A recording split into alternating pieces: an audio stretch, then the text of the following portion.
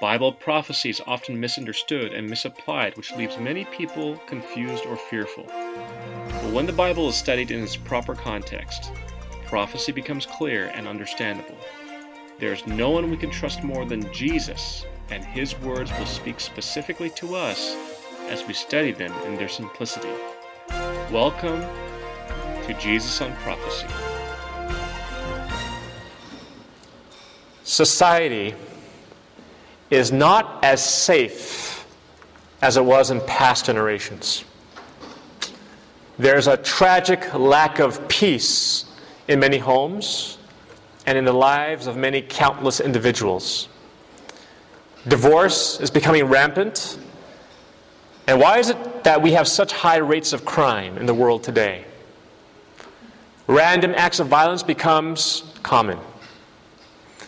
And through television and the internet, excessive violence, sex, and a total lack of decency and morals have invaded our homes. A distortion of values is occurring right in the home. Things are changing dramatically. And our children, oh my, the children of this generation are being exposed to various versions of right and wrong. There are competing values for the minds of our children. And we see that society says, your mind is the standard. The society says, there's nobody who could tell you what to do. Our society's motto seems to be, if it feels good, do it. If it brings you pleasure, do it. But friends, we know, without a doubt, although we may think those things, although the majority of people think that way, we know without a doubt, without a moral compass, our society is thrown in a state of confusion. Hosea 8 verse 7 says, they sow the wind and they reap the whirlwind. We see that we have been sowing the wind of violence in the media. And we've been reaping the whirlwind of crime. We've been sowing the wind of immorality. And we've been reaping the whirlwind of divorce, rape, and child abuse. There is a cause and effect relationship to every decision that goes on in the world today. And so, to set the tone for our presentation tonight, we look at question number 1. How do you protect moral values in an immoral world? And so, we're going to take a look in the Bible. And like we do every night, I'm going to invite each of you at a table. You are at a table, and the table has a number. We're going to go ahead and read a verse each. And that way we all participate, and we all can give the answers from the Bible. So what I'm going to do is I'm going to ask questions. You will teach me. You will tell me what the answer is straight from the Bible, like we have done night after night. So the question is, how do you protect moral values in an immoral world? I would like to turn to Revelation chapter 14, verse 7. It's page 1183 in your table Bibles. Revelation 14, verse 7. Page 1183. How do you protect moral values in an immoral world? And we're going to go ahead and start with table number 1 as we read Revelation 14, verse 7. And as we're waiting for table number 1 to get ready to read, I'd like to ask that every one of you that is at a table decide among yourselves who's going to be ready to read when your table is called upon, if you would please, so that we could kind of move efficiently here. So, Revelation 14, verse 7, page 1183 for those who just came in. And we're going to be looking at the answer to the question, how do you protect moral values in an immoral world? Is table number 1 ready? Okay. Say with a loud voice, fear God and give glory to Him, for the hour of His judgment has come. And worship Him who made heaven and earth, the sea, and springs of water. All right, thank you very much. So we see that this is the first angel's message. Remember we covered this? The first angel's message says to fear God and give glory to Him, for the hour of His judgment has come. And so this passage in Revelation answers the question of moral responsibility. What did I say? moral responsibility.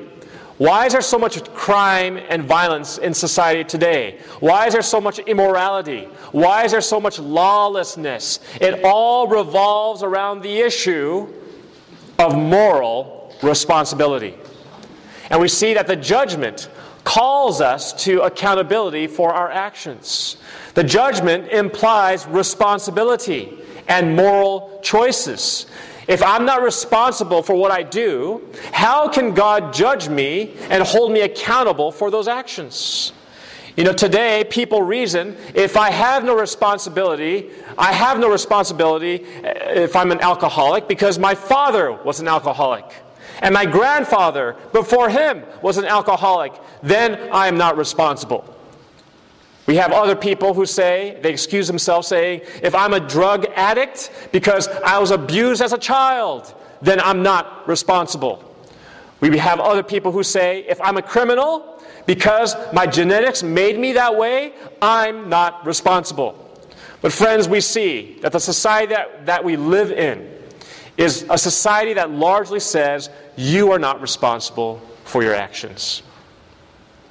It also declares right and wrong is something every person determines in their own mind.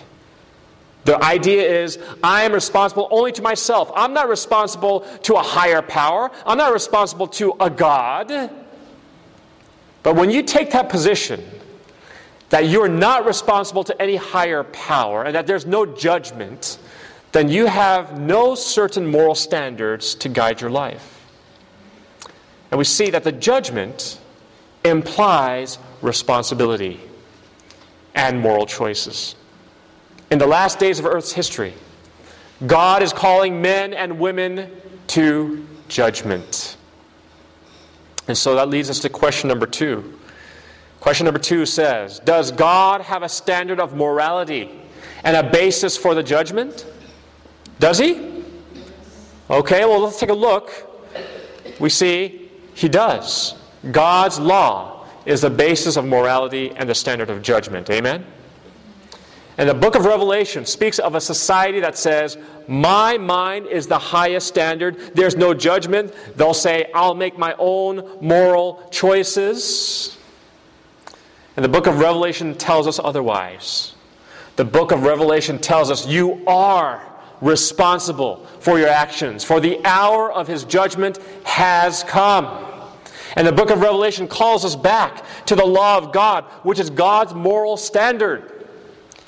The Apostle James, the brother of Jesus, puts it this way. And I want to direct you to James chapter 2, verse 12. Don't take my words for it. Let's take it from the Bible. James chapter 2, verse 12. And we're moving on to table number 2. James chapter 2, verse 12. But all of us, we're going to look that up. That's page 1159. Page 1159, James chapter 2, verse 12. And we're going to see what James says in regards to the law. And do we have someone from table number 2 ready for that? All right. So speak and so do as those who will be judged by the law of liberty. So James calls the law what? What kind of law? The law of liberty. Right? So we see that the entire law of God is a law of liberty. Do you feel that the law is liberty? Absolutely.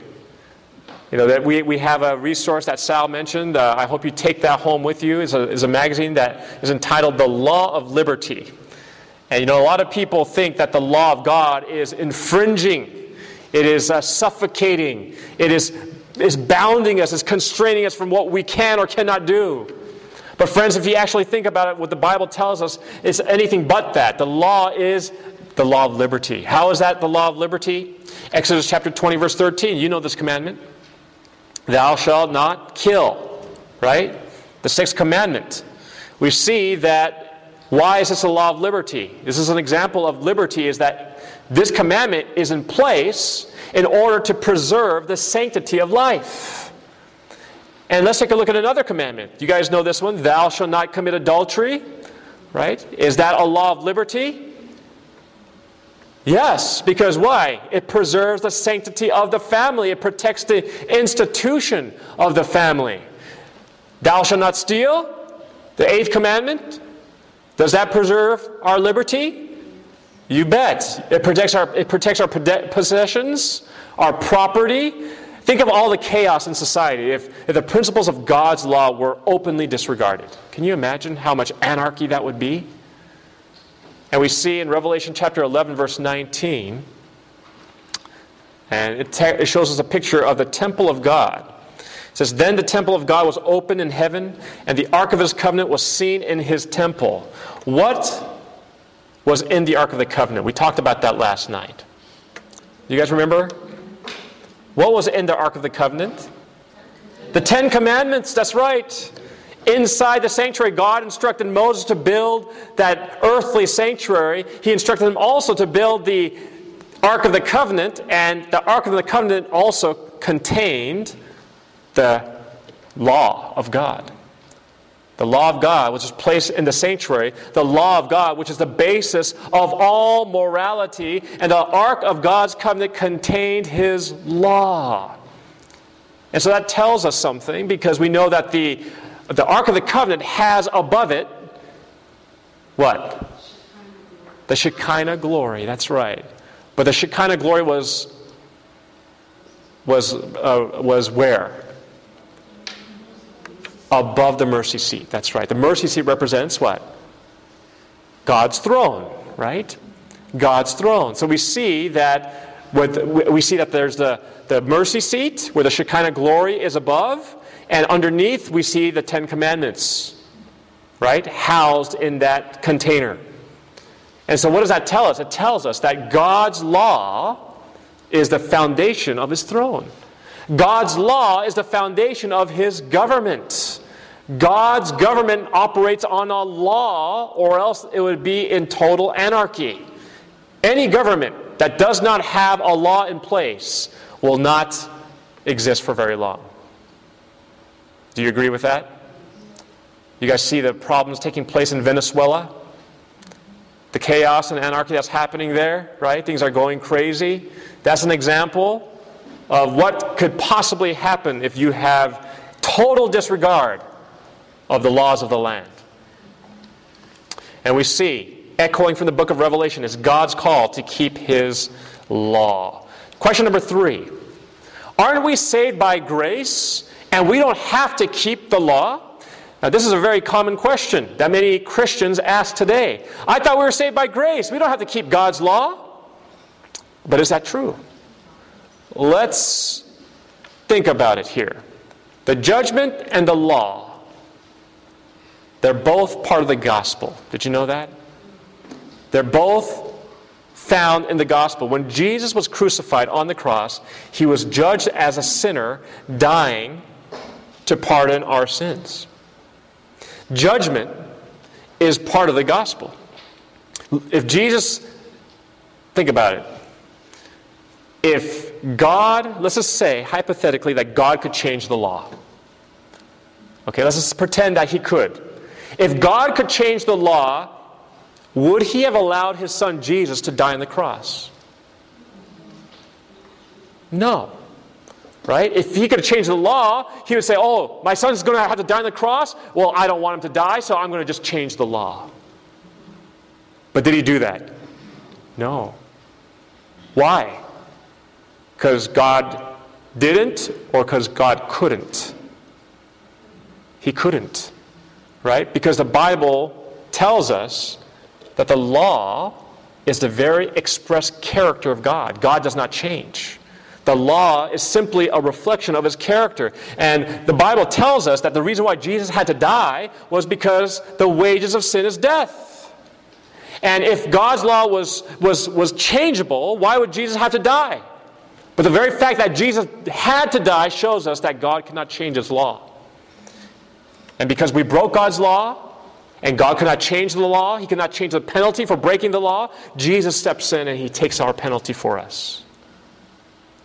And so that tells us that the judgment and the law are part of the gospel. Let's take a look at the definition of sin. 1 John 3, 4, page 1169. Let's take a look in our Bibles there. I kind of showed it early. 1 John 3, 4, page 1169. And if we could have table 4. Someone can read that for us. 1 John 3, 4. Whoever commits sin also commits lawlessness. And sin is lawlessness. Okay, so what is sin according to the Bible?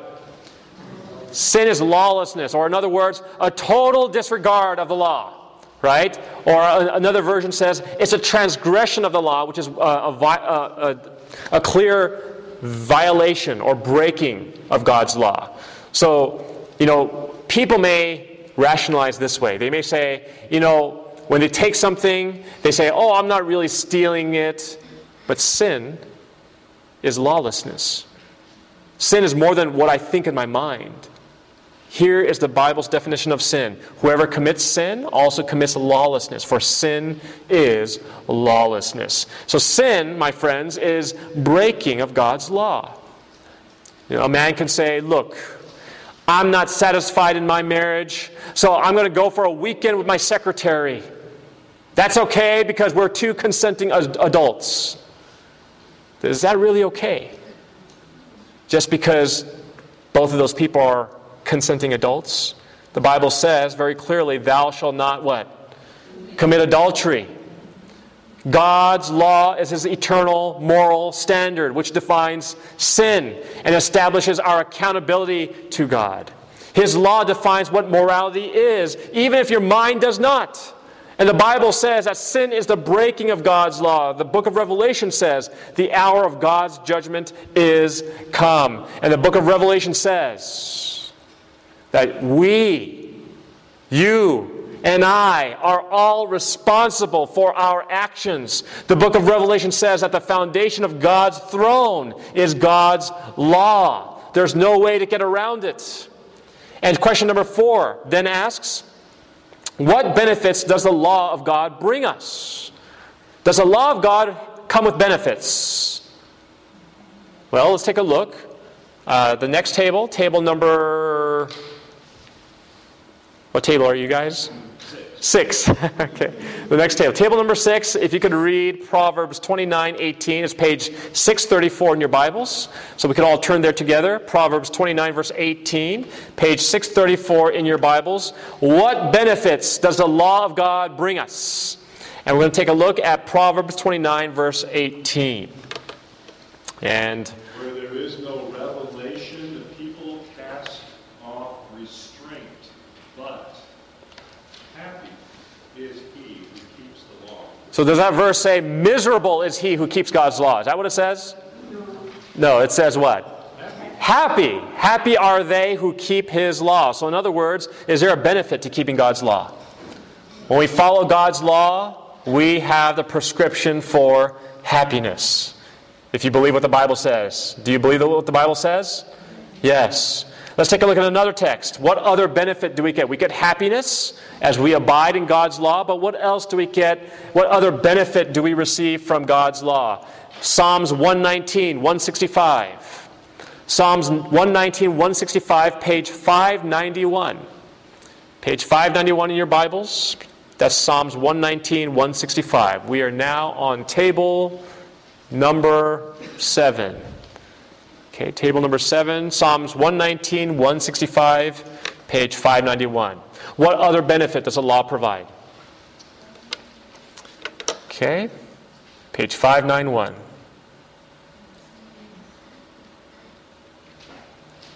Okay. 165.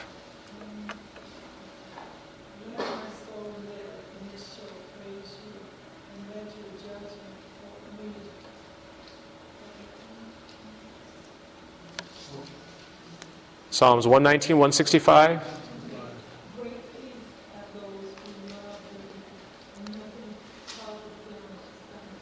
Thank you. So it says, what do we receive?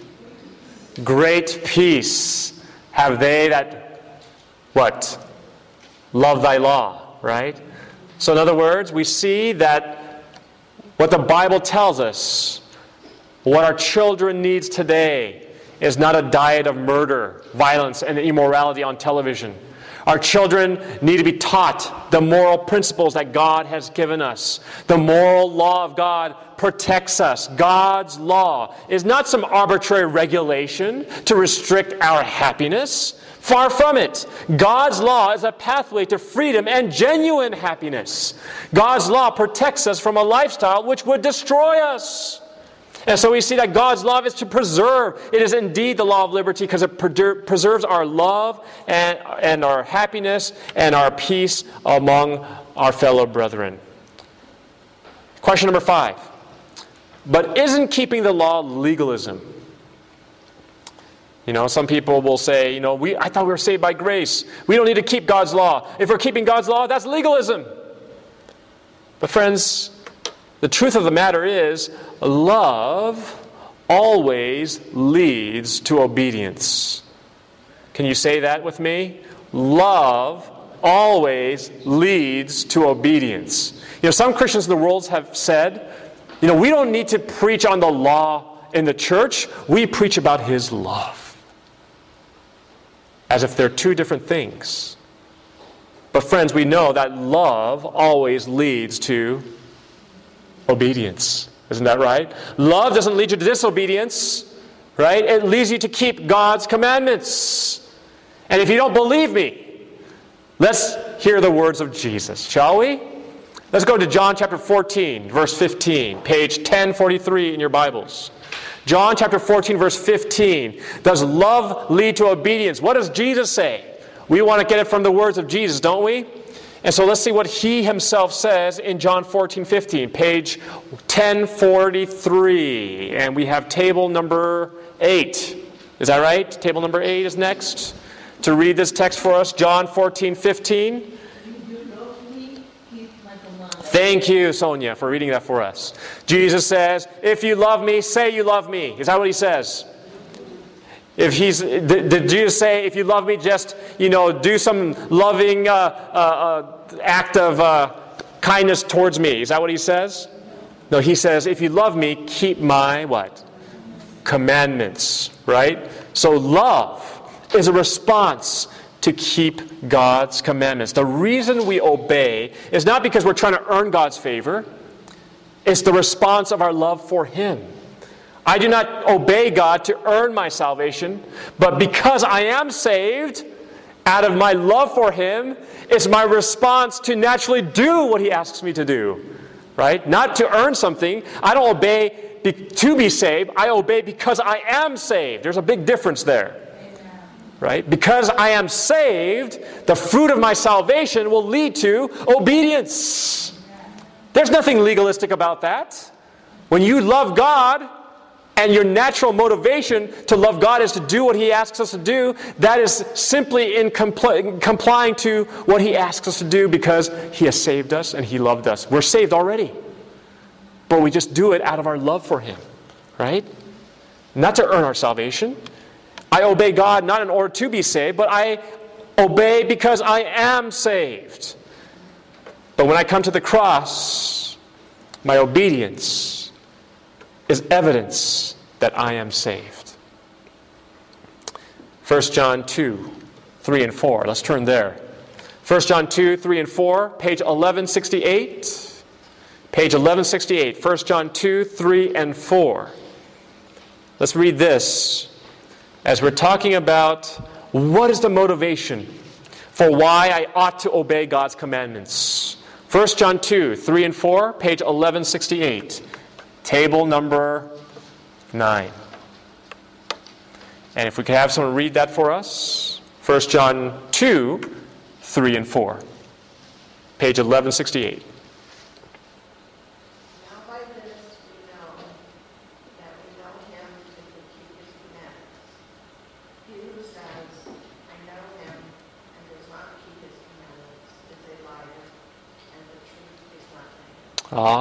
So that's very clear. That's a clear indicator. It says that we know Him if we do what? If we keep His commandments. Right? Have you ever heard people say, like, they're blatantly breaking God's commandments? You could tell by their lifestyle. They're not living in harmony with God's word. They're not living in harmony with God's law. And they say, oh yeah, I know God.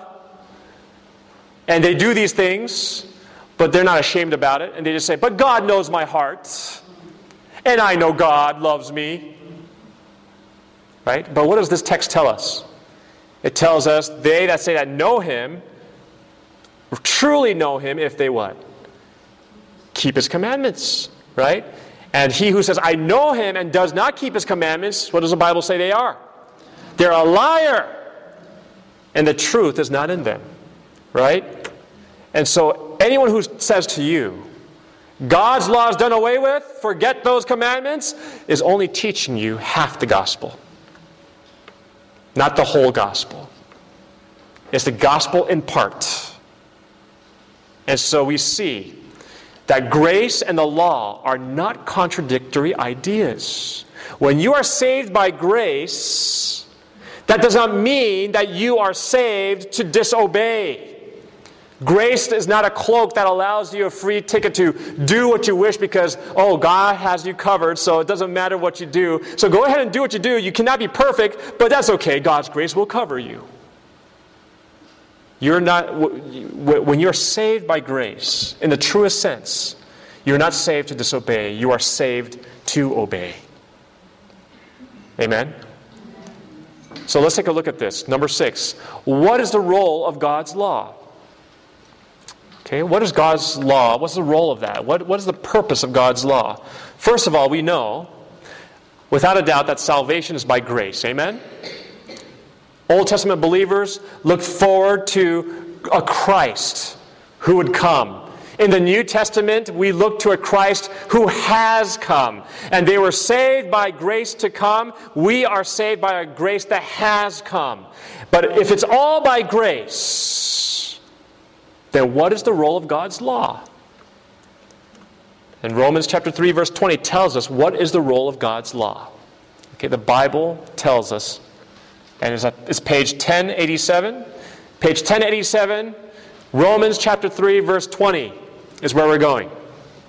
What is the role of God's law? What is the purpose of God's law? Romans chapter 3, verse 20, page 1087. And I believe table number 10 is up to read this text. So if someone from table number 1 can read this, Romans 3, verse 20, 1087. What is the role of God's law? Are we ready?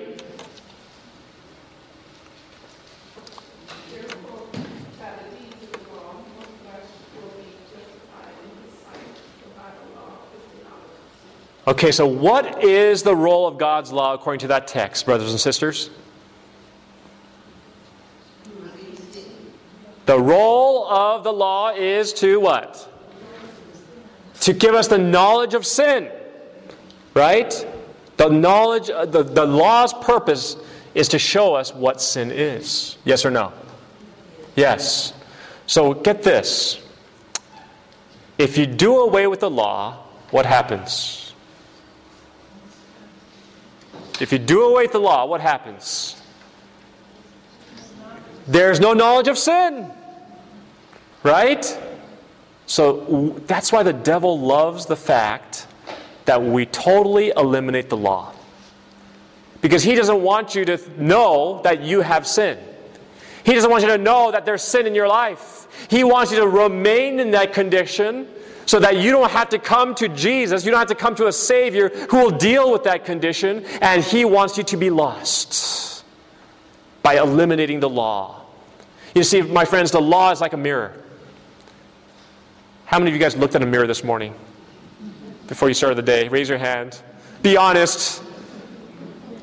We all did, right? Now, why did you do that? Are you so vain to look at yourself in the mirror every morning? Is that why? No, why? Because you want to see if there's anything wrong with you, right? When you wake up in the morning, you want to make sure, is my hair right? Do I have stuff in my face? You want to see that, and you can only know through the mirror. The law is like that. We need the law because the law shows us our sinful condition. It shows us the areas in our life that needs to be addressed. But the thing is that the law itself, when we look at the law, we cannot use the law to clean ourselves. How many of you guys cleaned yourself with the mirror this morning? Nobody, right? The mirror doesn't serve that function. The law doesn't serve that function. The law does not cleanse us. The law just shows us our condition, but who cleanses us? Jesus. Only Jesus can cleanse us, right? But the law, which is that mirror, only serves one function: to help us to know sin. To help us to know that we have a sinful condition. Are you following? Does that make sense? Yes or no? Yes. Okay, good. So let's take a look at another text. Romans chapter 7, verse 7, page 1090. And we're on table number 11. Where's table number 11? Is that the Clark family? Okay, well, we'll go to your table, okay? Okay, Romans 7:7. Okay, page 1090. Romans 7:7, page 1090. What shall we say then? If the law sin? Certainly not. On the contrary, I would not have known sin except through the law. Ah. For I would not have known covetousness unless the law had said, you shall not covet. Okay, so we see very clearly the law helps us to know what? Sin, right? So there's another text that proves that.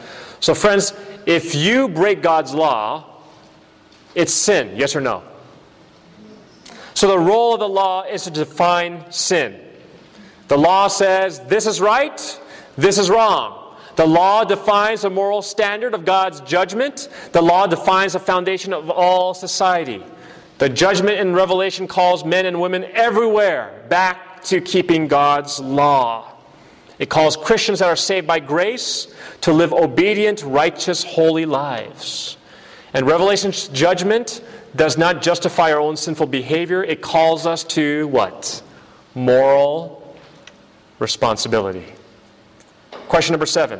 What is the role of grace then? Okay, we know the law. What's the role of the law, friends? To show us what is sin, right? So what is the role of grace then? Okay? What is the role of grace? Ephesians chapter 2, verse 8 and 9, page 1125. What is the role of grace? Oftentimes people pit the law and grace against each other, as if they're to go against each other. They're opposites. But we see that they're in harmony with one another. We're going to see how are they in harmony with one another.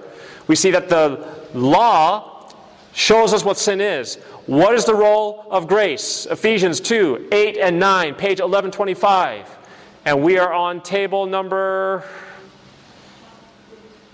I can't read back there. Your sign's not showing. Oh, is it... Oh, my brother there. Hey, brother. Awesome. For by grace are you saved through faith, and that not of yourselves is the gift of God, not of works, lest any man should boast. Aha. Okay, so we see that how are we saved? By keeping the law? No, what does it say? By grace are you saved through faith, not of yourselves. It is a gift of God, not of works, not of the works of the law. Right? So you can't work your way to salvation by keeping God's law. Right? That's impossible, Paul is saying. The only way that we can be saved is by grace. Amen? And so grace is what saves us. Right? The law shows us our sin. We realize we are a sinner. We realize we're in a sinful condition. Now we seek after what? Grace. We seek after grace. Because that is the only thing that can save us. We cannot save ourselves by doing the works of the law to try to earn our way back into God's favor. That is impossible. And you'll never make it. We're only saved by grace. The Bible makes it very clear. But let's take a look at what grace is. Some people think that grace is simply unmerited favor. And that's not wrong. That's right. But that's not all of it. See, they even get the grace halfway right, too. Because if you get the Bible definition of grace, it's a lot more than that. is not simply just unmerited favor where people have this idea, oh, if I sin, His grace will cover me, so it's okay if I keep sinning. No. They're missing the other part, a very important part. You want to know what grace really is, according to the Bible? Go to Titus chapter 2, verse 11 and 12. Titus chapter 2, verse 11 and 12 tells us what grace really looks like, the true grace of God. That what it really looks like is found in Titus chapter 2, verse 11 and 12, page 1146. And this is one of my favorite texts that just blew my mind when I finally understood what grace really is.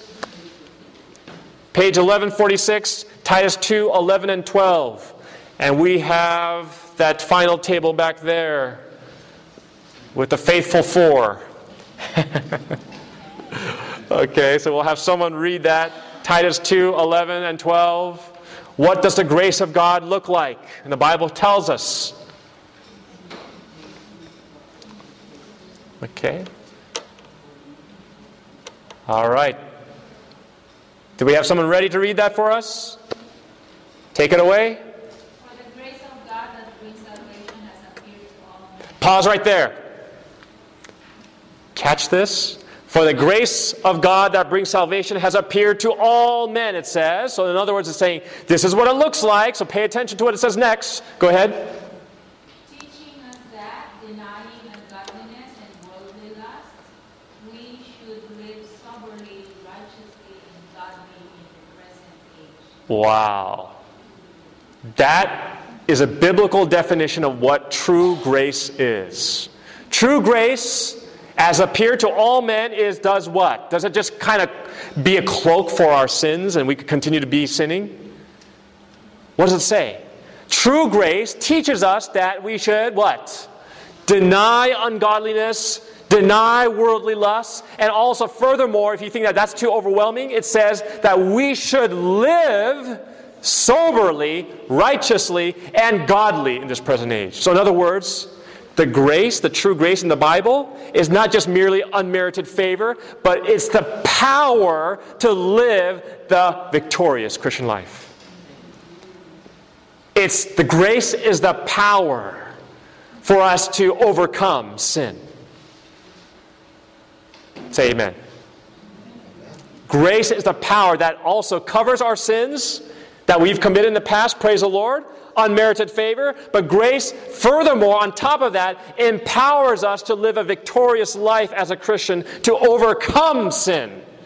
God does not save us in our sins. He saves us from our sins through His grace. That is true grace. So when people say, oh, grace, you could continue sinning and God's grace will abound. Where sin abounds, grace much more abounds. They think that, it doesn't matter how much you sin, grace will always outweigh sin. That's not what it's talking about. It's saying where sin abounds, whatever sinful conditions and sinful defects you're struggling with, grace will overpower it. Grace will give you the victory over it. And that is true biblical grace that many people do not understand.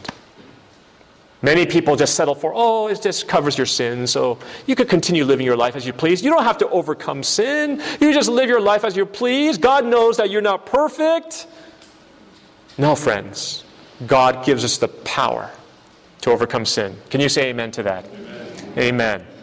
And so we see that grace, true biblical grace is, yes, God's mercy. Yes, God's pardon. Yes, God's forgiveness. But it's also God's power that enables us to live a victorious, sanctified Christian life. It is also the love of God that compels us to do His will.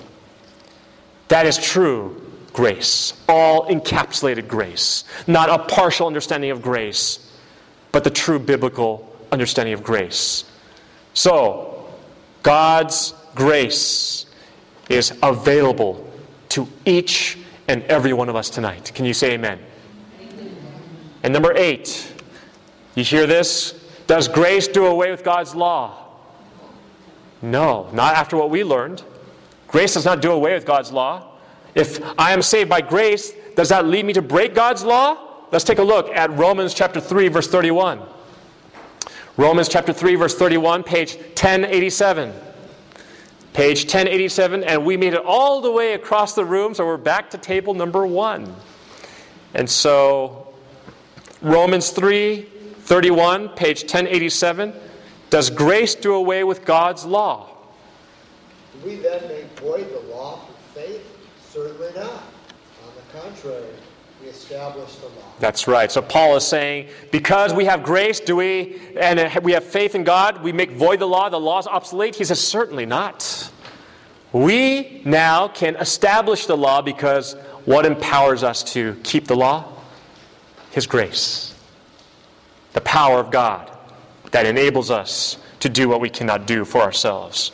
So Paul says, don't think that we did away with the law by faith through grace. We establish it. We keep it. People who are saved by grace, how do you know they're saved by grace? Because the result of them being saved by grace is obedience. Obedience is the fruit that they've been saved. It's a fruit of salvation. And Matthew chapter 5, verse 17, Jesus says, do not think that I came to destroy the law or the prophets. I did not come to destroy, but to, what? Fulfill. Right? Now some people think that this means that Jesus, He fulfilled the law, so He fulfilled it for us, so we don't have to keep the law. That's not true. We see that Jesus, when He said fulfill the law, He was living the law. Jesus Himself obeyed the law. He fulfilled it. That word fulfilled means carry into effect, bring to realization, perform, execute, to cause God's will to be obeyed as it should be. That is the true meaning of fulfilled. And He's calling us to do the same as well. And we see Romans chapter 6, verse 14. It says, for sin shall not have dominion over you, for you are not under the law, but under what? Grace. Right? So when does sin have dominion over you? What does it mean when sin has dominion over you? What does it look like when someone is under the dominion of sin?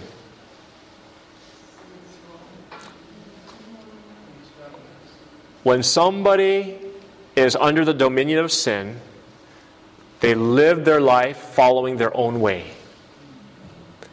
rather than God's way.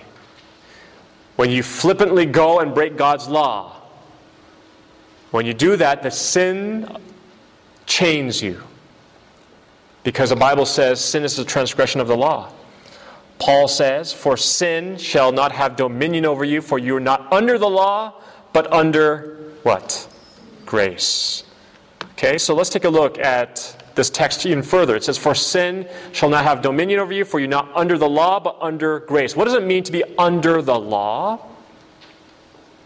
What does it mean to be under the law? Okay. To obey it, exactly. So under the law means, to be under the law is the method that you seek for your salvation. You see, the Jewish people back in Paul's day, they were under the law. They were thinking that as long as I keep all these points of the law, I'm going to make it to salvation. And that's what they thought. They prided themselves in keeping God's law, and Paul is saying those people are under the law. And he says that they trust the law to save them by keeping it. But Paul says that if I trust the law to save me, I'm condemned. Because there's no way I can keep it completely, perfectly. What is sin? Sin is the breaking of God's law. I'm condemned by the law I broke, so I'm under the law. So even though you may keep 99.9% of the law, you may say, hey, that's pretty good. But you know what? That 0.1% where you broke God's law tells you you're still under the law. And there's no way you could get out of that. Ever. And so that's why it's a hopeless situation if you're trying to work your way to salvation. When you're trying to keep the law as a means of salvation. And we see that Paul says in Romans 6:14, for sin shall not have dominion over you, for you're not under the law, but under what? Grace. What does it mean to be under grace? What was that? Yes, so God's power, to be under God's grace means the opposite of trying to work my way, right, to salvation. But to be under God's grace means I come to the cross.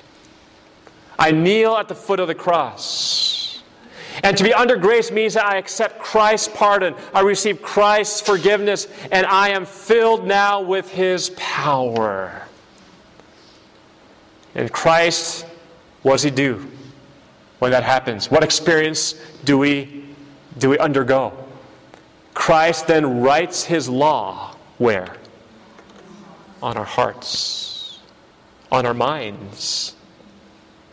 And so then now I have a desire to obey Him because of that work that He's done. The Bible is very clear on the subject. When we come to Jesus Christ and throw ourselves at His feet, He says, my child, no matter what you've done in the past, no matter how sinful your life has been in the past, my child, I forgive you and you can begin again anew. And so we see the law reveals our need. It reveals our need for a Savior. The law, when I look at it, I see who I am. I don't measure up to that law. And when I come to Jesus, when I look at His law, so I see times where I've been impatient. I've seen times when I've been I haven't been as kind as I could have been. And when I come to Jesus, I fall at His feet. And this is what David means when he says in Psalms chapter 19, verse 7, he says, the law of the Lord is perfect, converting the soul.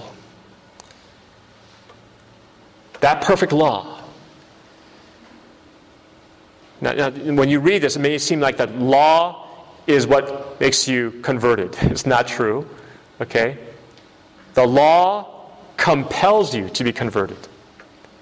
The law, the perfect law, when I see it, and I see the enormous requirement of the law, and I realize I cannot meet that requirement, that perfect law drives me, it should drive me to Jesus. And I say, oh Jesus, my heart is broken. My heart is crushed because of my sin. Jesus, forgive me. Jesus, pardon me. Lead me, dear Jesus, to keep your law. Lead me, dear Jesus, to be obedient.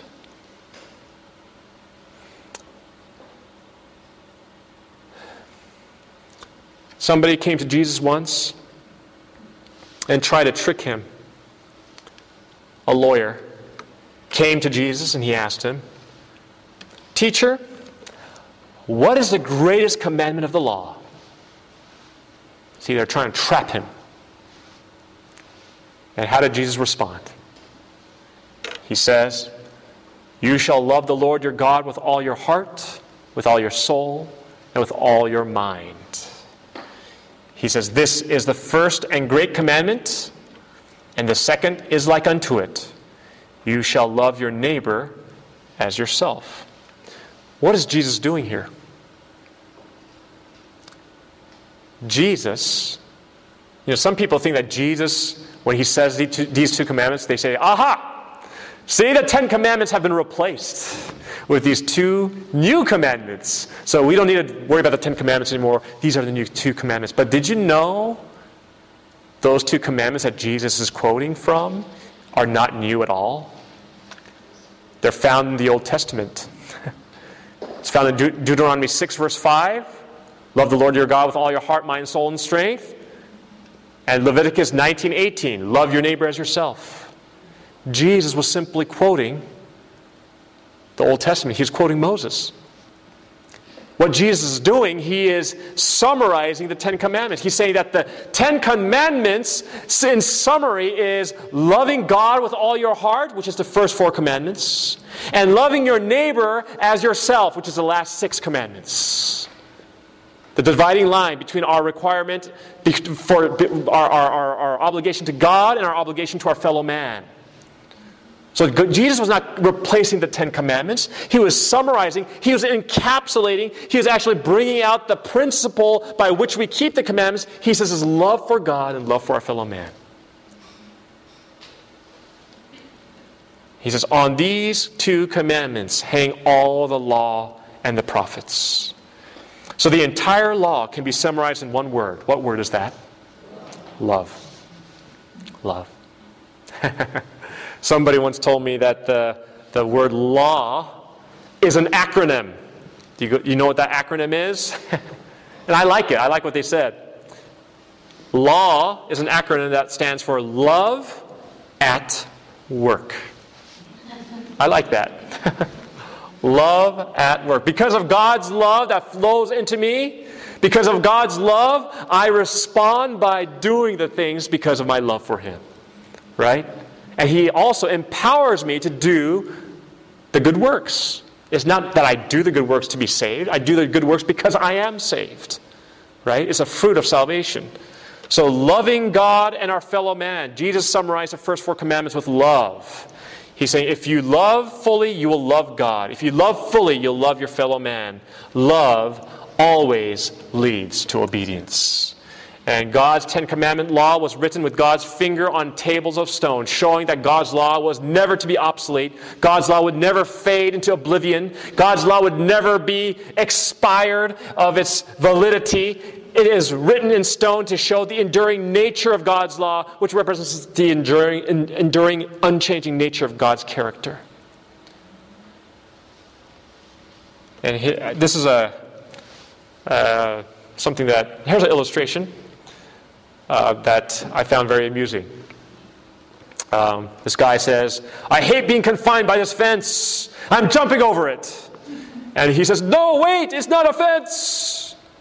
And that fence says God's commands, right? He's jumping over it. And he says, it's a guardrail. A lot of people think of the law like that. They think the law limits my freedom, man. I want to break out. I want to be free and do my own thing. Why do I have to keep a set of laws? And we see that God's law doesn't put you in bondage. It takes you out of bondage. The 10 Commandments were not given to restrict our freedom. They were given so that we could truly be free. They were given by God Himself. Listen to how they're introduced in Exodus chapter 20, verse 2. Remember the 10 Commandments? Remember the 10 Commandments? Yes? Okay, where is that found? Anyone remember? Exodus chapter 20, right? But before the 10 Commandments are outlined, do you know what God says before that? It's very interesting. In verse 2, God says, I am the Lord your God who brought you out of the land of Egypt, out of the house of what? Bondage. So God wanted to lead them to what? Freedom. And He says this right before He outlines the 10 Commandments. God was not saying, I'm taking you out of Egypt to put you in bondage to my law. That's not what He's saying. He is showing them true freedom, the true prescription of freedom that is through the 10 Commandments. So let's read them. Let's all read it together. The first commandment, what does it say? Thou shalt have no other gods before me. God is saying, I'm supreme in your life. No other gods. Not your house. Not your money. Not tobacco. Not liquor. Not materialism. Not even your spouse. Or boyfriend or girlfriend. Right? God should be first. Worship God supremely. Commandment number 2. Let's read it together. Thou shalt not make unto thee any graven image. God says, don't come to me through images. Come to me directly. Commandment number 3. Thou shalt not take the name of the Lord thy God in vain. Are you guys with me or not? So it says, love God enough to respect His name. Think of it, the name of Jesus. That name which angels veil their faces. The name at which angels sing, holy, holy, holy. The name that is being dragged through the dust with vile curses on television and movies, and even people walking by the street.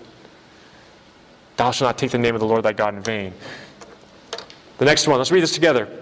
Remember the Sabbath day to keep it holy. 6 days shalt thou labor and do all thy work, but the 7th day is a Sabbath of the Lord thy God. The Sabbath is an institution of God as the Creator of heaven and earth. Worship Him who made you. The fourth commandment speaks to this generation. And we see the next commandment. Let's read it together. Honor thy father and thy mother. In an age where children no longer obey their parents, when a kid says to their parents, "You can't tell me what to do," we see that the fifth commandment speaks with relevance today. Thou shalt not kill. At a time where nuclear weapons are being built to kill people, at a time where abortion is on demand, at a time where snipers kill innocent children, this is a commandment that says life is sacred. Thou shalt not kill. Next one. Thou shalt not commit adultery. At a time of immorality, at a time when there's a lack of moral purity, God's law speaks to this generation.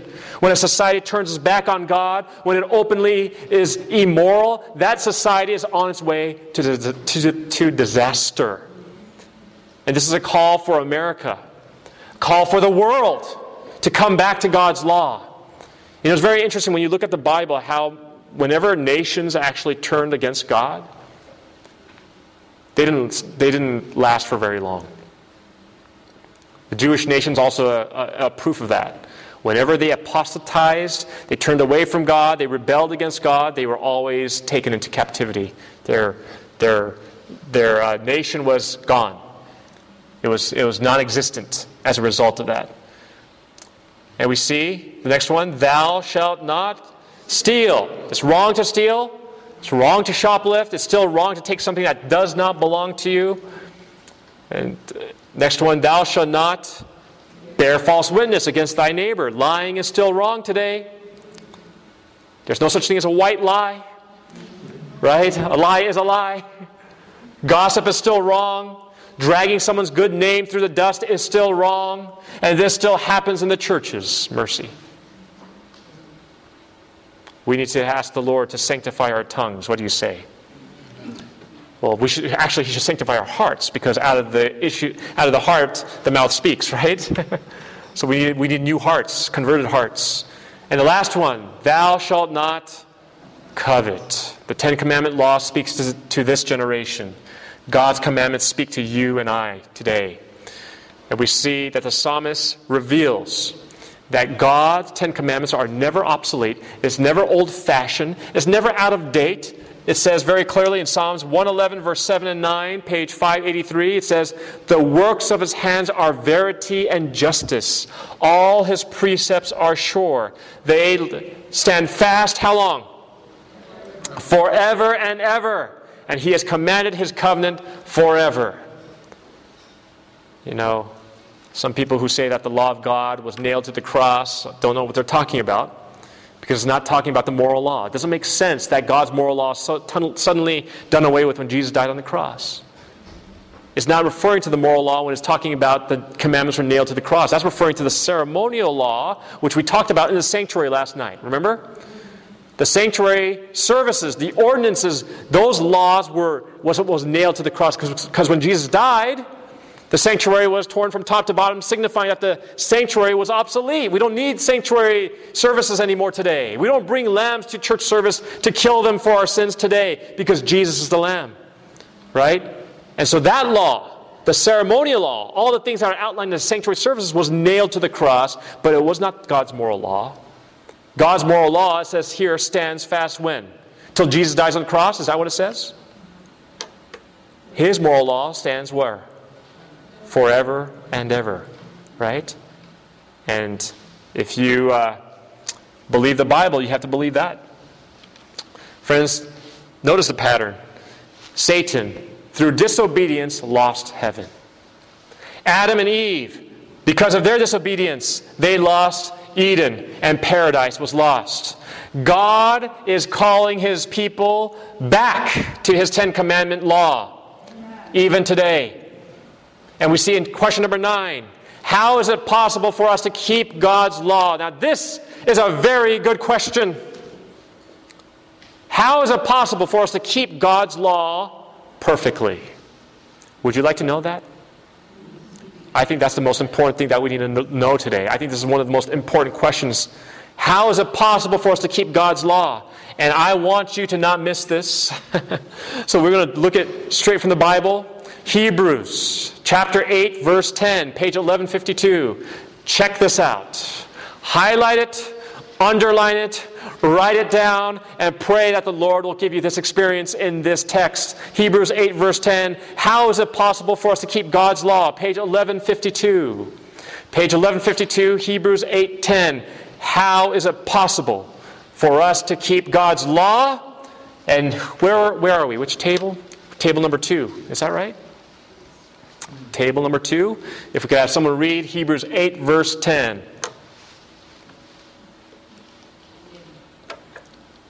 Page 1152. For this is the covenant that I will make with the house of Israel after those days, says the Lord. I will put my laws in their minds and write them in their hearts. I will be their God, and they shall be my people. Right. So we see that God says, I'm going to enter a new covenant with you. And what does this new covenant involve? What does it say? That God will do what? He will write His law upon their hearts and put it in their minds. So, what does that mean? What does it mean when God writes His law upon our heart and upon our mind? Well, let's take a look. What is the purpose of the heart? When you think about the heart is what? Where we experience what? Emotions, feelings, right? So when He writes it upon our heart, what does it look like? When He writes it upon our heart, it looks like where once we did not have a desire to do God's word, God's will, all of a sudden when He writes it on our hearts, we suddenly have a desire to do His will, where that desire was not there before. What does it look like when He writes in our minds? What happens in the mind? Knowledge, thought processes, right? So in other words, when God writes His law in our mind, suddenly we know the difference between right and wrong. We have true discernment of true morality based on God's law being written in our minds. So all of a sudden we have a clear understanding of what's right and wrong. We now have a desire to do it. The things that we used to love to do, we don't do. The things that we once hated to do, we now love to do. Because now God has changed our hearts. So we see that God, why is this important? Why is it important for us to have that experience tonight and from this night forward? Because God will have a last day people who will have His law written on their hearts and minds, my friends. And they will love Him and they will obey Him. And this is why this topic tonight is so important. You may think, we're talking about prophecy today. Why are we talking about the law of God? This is why. I saved the climax for the end. Revelation chapter 12, verse 17. Can we have someone read that? Table number 4. Page 1182. Revelation 12, verse 17. Why is this so important, this topic? Revelation 12, verse 17. It tells us, and we're going to have someone read that. And the dragon was enraged with the woman, and he went to make war with the rest of her offspring, to keep the commandments of God and have the testimony of Jesus Christ. Thank you. Did you catch that? Prophecy tells us that the Antichrist in the last days will seek to change times and laws. And the dragon, who's the dragon? Satan is wroth with the woman. Why? Why is he wroth with the woman? The woman represents a church. Why is he wroth with the church? This particular church that is mentioned in prophecy. Because this church is described as keeping the commandments of God and the testimony of Jesus. So clearly, The line of distinction is drawn between those who love God and keep His commandments and those who say they love God, but they keep the commandments of men. The line of distinction is drawn very clearly. And that distinguishes the world from these people. Here is the patience of the saints. Here are those who keep the commandments of God and the faith of Jesus. Here are the faithful ones. In the last chapter of Revelation, it also describes the redeemed in this way. It says, just remember, Satan, because of his disobedience, was cast out of heaven. Adam and Eve, because of their disobedience, they were cast out of the Garden of Eden. But watch what happens, the ultimate reversal at the very end on the last chapter of Revelation. It says, blessed are those who do His commandments, that they may have right to what? The tree of life, and may enter through the gates into the city. God will have a people in the last days who have allowed God to write His law upon their hearts and minds, and as a result of that taking place in their lives, they are able to withstand the final storm of this world. The final tribulation that will be unleashed upon this world, and they will stand firm and loyal with utmost fidelity to their Lord and Master, Jesus Christ, by obeying Him and not loving their life until death. Willing to die rather than sin against Him.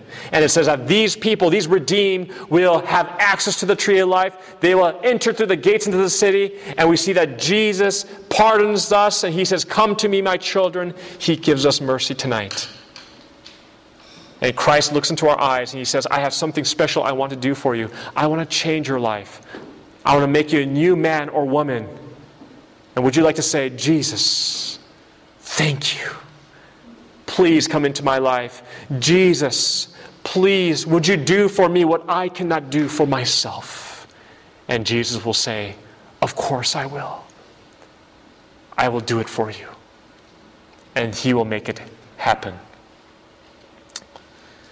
Many years ago, a mother took her young son to hear the renowned preacher Dwight Moody. After the sermon, she stood in line for one reason. She wanted her son to shake hands with this well-renowned evangelist. And when the boy's turn came, and he came before Dwight Moody, he refused to shake his hands. And the mother was totally embarrassed.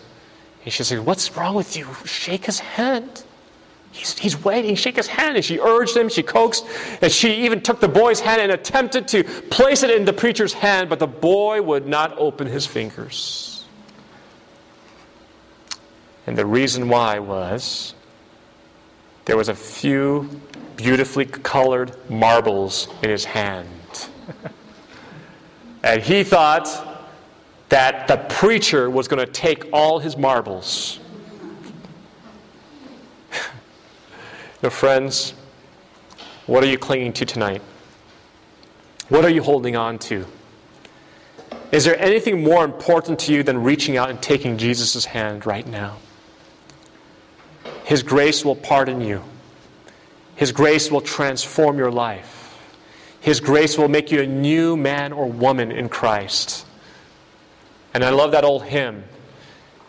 Marvelous grace of our loving Lord, grace that exceeds our sin and our guilt. Yonder on Calvary's mount outpoured, there where the blood of the Lamb was spilt. Grace, grace, God's grace. Grace that will pardon and cleanse within. Grace, grace, God's grace. Grace that is greater than all our sin.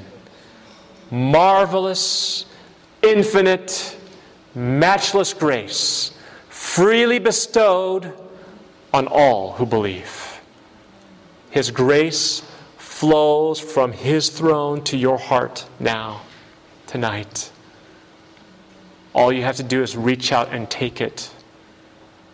Let go of what you're clinging to in this world and grab onto the grace He offers. How many of you today want to say, Lord, I want to accept your grace right now. I want to let go of whatever's preventing me from receiving that marvelous gift. If that is your desire tonight, would you raise your hand and say, yes, Lord, I want that grace. Thank you for offering it to me. I want you to make me a new woman and man in Christ. Praise the Lord. Let's pray as we close. Heavenly Father, we thank you so much that you have shown us tonight that the law and grace are not pitted against each other, but they are working in harmony with one another. And the law we are grateful for. The 10 Commandments we are grateful for. Yes, it is scary. Yes, it is ominous to see that we cannot meet the requirements of that law, but that law I love because it leads me to Jesus. It helps me to realize my need for Him. And when I come to Jesus, and when we all come to Jesus, as we raise our hands, Lord, we all want to come to Jesus tonight, and we expect that He will bestow that grace to each and every one of us tonight. That grace that will cover our past record of sin, but also that grace that will empower us to overcome sin as well. Lord, we thank you so much for this marvelous gift. And we praise you that we can be called your children. And Lord, we pray that you'll please be with each and every one of us here tonight. Help us to experience that power of your grace in our lives from this moment on. We pray this in Jesus' name. Amen.